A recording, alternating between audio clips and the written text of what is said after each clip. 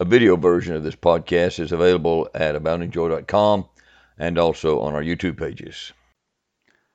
Well, hey guys, thanks for joining me in this seventh and final study in our spiritual warfare series. Today, we're learning how to take up the sword of the Spirit, which is the Word of God, Ephesians 6:17. Last time we looked at the first part of this verse. Now, look at the last part and take the helmet of salvation and the sword of the Spirit. The sword of the Spirit, which is the Word of God. The sword is our offensive weapon. It's incredibly powerful, incredibly effective at driving away the enemy and tearing down his work. But listen, guys, it would be a mistake to try to grab the sword without having putting the defensive weapons in place first. You understand what I'm saying? We must not make the mistake of neglecting in any way what we've been talking about in the first 6 videos, the defensive weapons. When we foolishly neglect the defensive weapons, what we're doing is ignoring the fact that our enemy, the devil and his demons, they have offensive weapons of their own. And we'll become an easy target for them. You know, we've talked about this already. But it'll be easy for him to bring us down if we don't have our defensive armor in place. Can you imagine what would have happened to a Roman soldier if he had to go into battle and all he did was grab his sword and run into battle and didn't have his belt on, didn't have his breastplate on, didn't have the right footwear, didn't have a helmet, didn't have a shield? Be tremendously foolish. He wouldn't last long, would he? He might have a real powerful sword, but he needs that defensive armor in place. Well, we need the defensive weapons that God's provided for us before we start using the offensive weapon. On the other hand, it does seem tempting for some people, here's the other ditch, we've talked about the balance there many times, to sort of hope that the enemy will just leave us alone if we'll just put on all the defensive armor. If we'll have all the defensive weapons in place, they're hoping that maybe Satan will just leave us alone. And there are many Christians, I'm afraid, who never get around to using the sword at all, or at least not using it very effectively. Listen, it's true that if we put on the defensive armor that God's given us correctly and effectively, that armor will certainly protect us from Satan's most commonly used attacks. We've seen this already. But let me tell you what happens. If we don't use the sword, Satan and his demons will just kind of hang around waiting for us to slip up. And one of these days, one of our defensive weapons will be allowed to slip a little bit, and Satan's kingdom, one of Satan's demons usually, will make the move.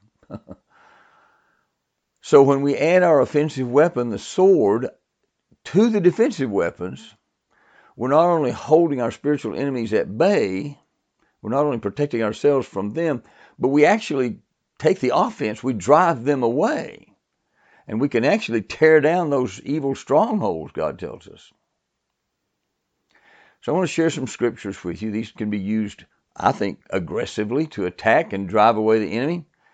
Some of these can be just used as direct commands to Satan. For example, Satan, let your lying lips be dumb, who speak arrogantly against the righteous with pride and contempt. That's right out of Scripture. Others can be used to remind Satan of things that he doesn't want to be reminded of. For example, Satan, I remind you that God says in his word, you're going to be thrown into the lake of fire and brimstone. You'll be tormented day and night forever and ever. I don't think he wants to hear that. It's true.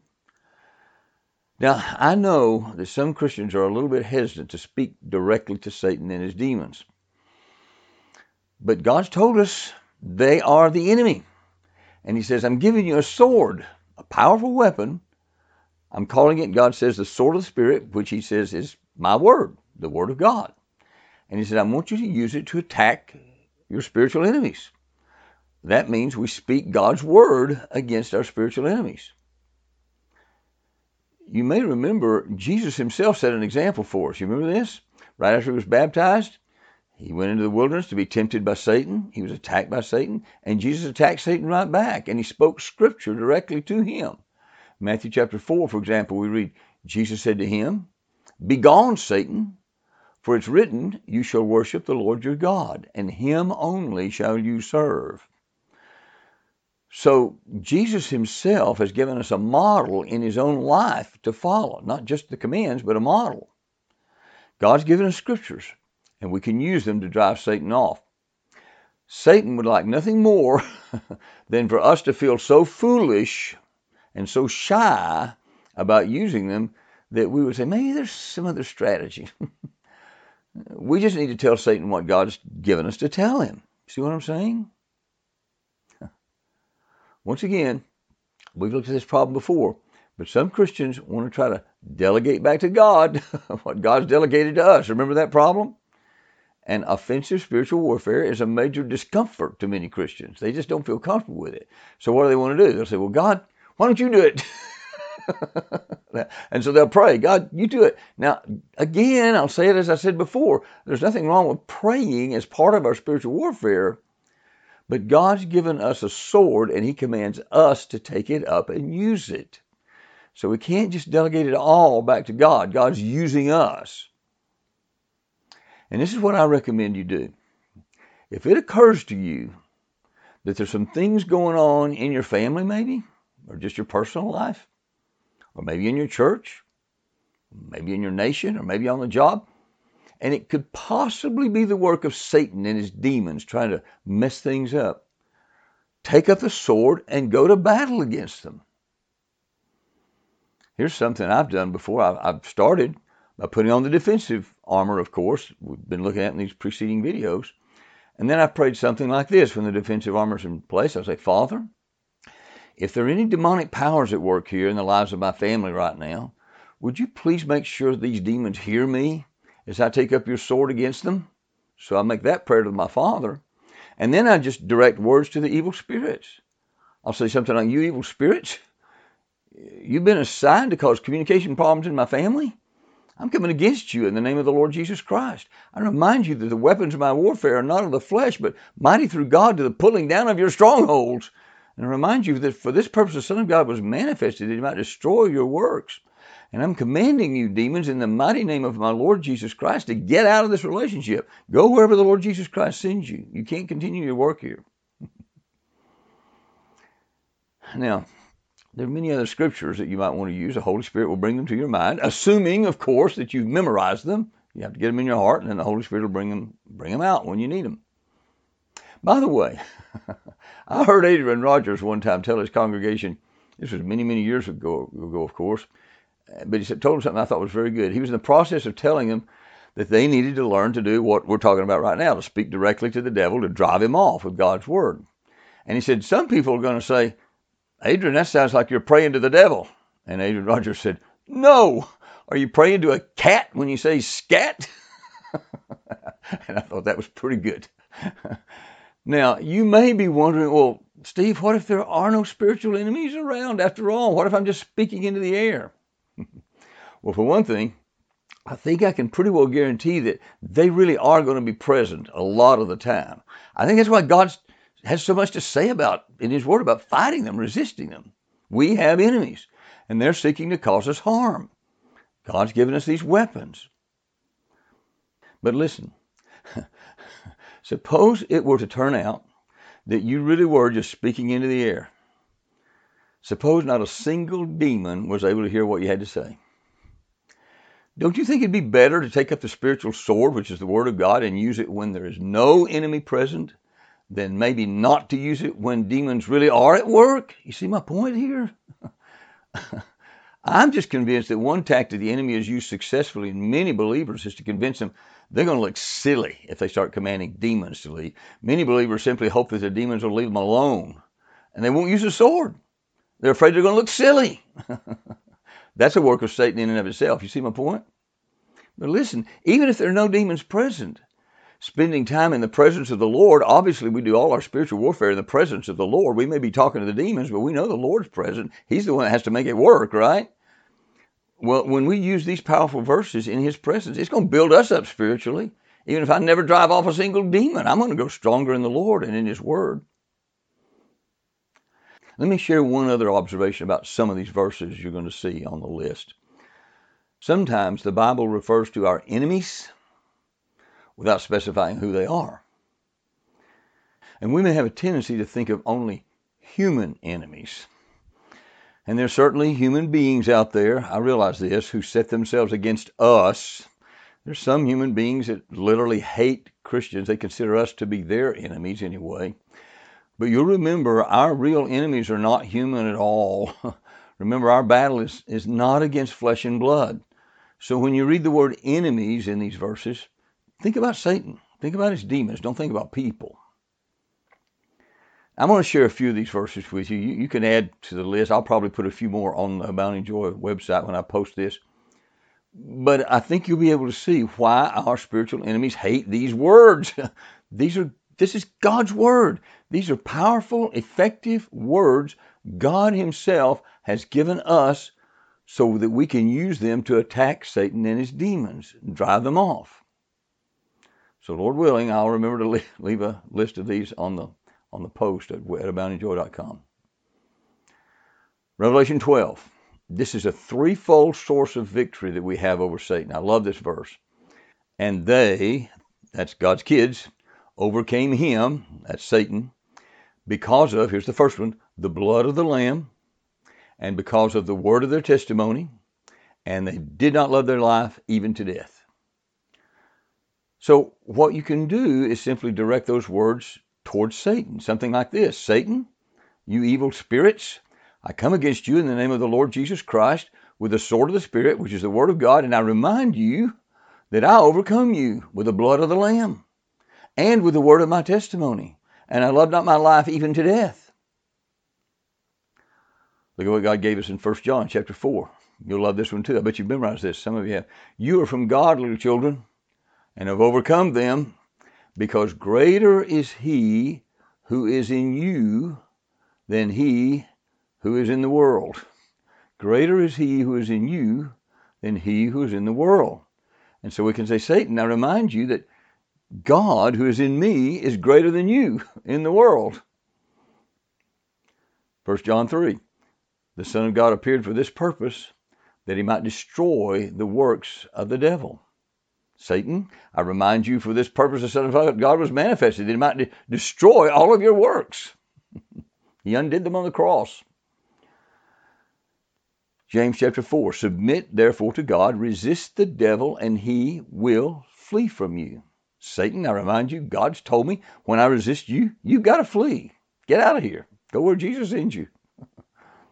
Hebrews chapter 2, Jesus partook of flesh and blood, that through death he might render powerless him who had the power of death, that is the devil. So again, Satan, I know you had the power of death, but I remind you that Jesus became flesh and blood, that through death he might render you powerless.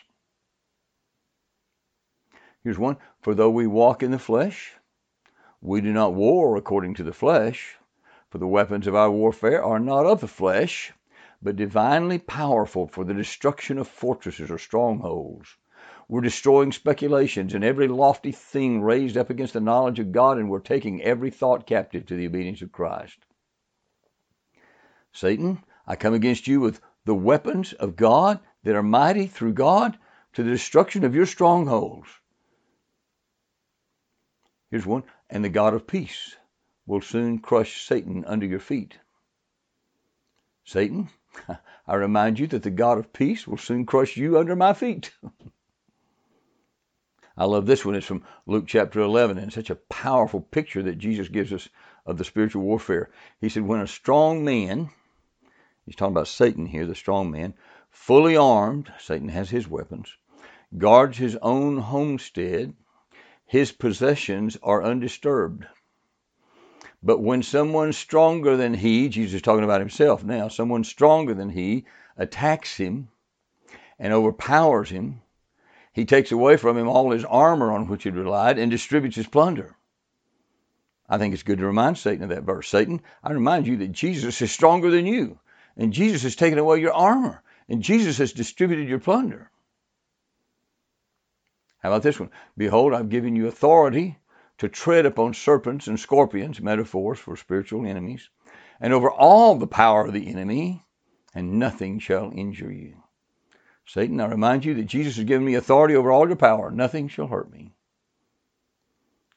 And the devil who deceived them was thrown into the lake of fire and brimstone, where the beast and the false prophet are. They'll be tormented day and night, forever and ever. That's Revelation chapter 20. Satan, I remind you of your future. You're going to be thrown into the lake of fire, brimstone. You're going to be tormented day and night, forever and ever. I don't think Satan likes to be reminded of that. I think it's powerful. I think it's what God put in His Word, one reason, so we could remind Satan of the truth about his future. Now, those are all verses from the New Testament, but listen, God's given us some very powerful spiritual warfare verses in the Old Testament as well. For example, here's Psalm 18. I pursued my enemies and overtook them, and I didn't turn back until they were consumed. I shattered them so that they were not able to rise. They fell under my feet. See, that's true of us and our spiritual enemies because of what Jesus did for us. Psalm 56, then my enemies will turn back in the day when I call. This I know, that God is for me. Psalm 35, let those be ashamed and dishonored who seek my life, demonic powers. Let those be turned back and humiliated who devise evil against me. Let them be like chaff before the wind, with the angel of the Lord driving them on. Let their way be dark and slippery, with the angel of the Lord pursuing them.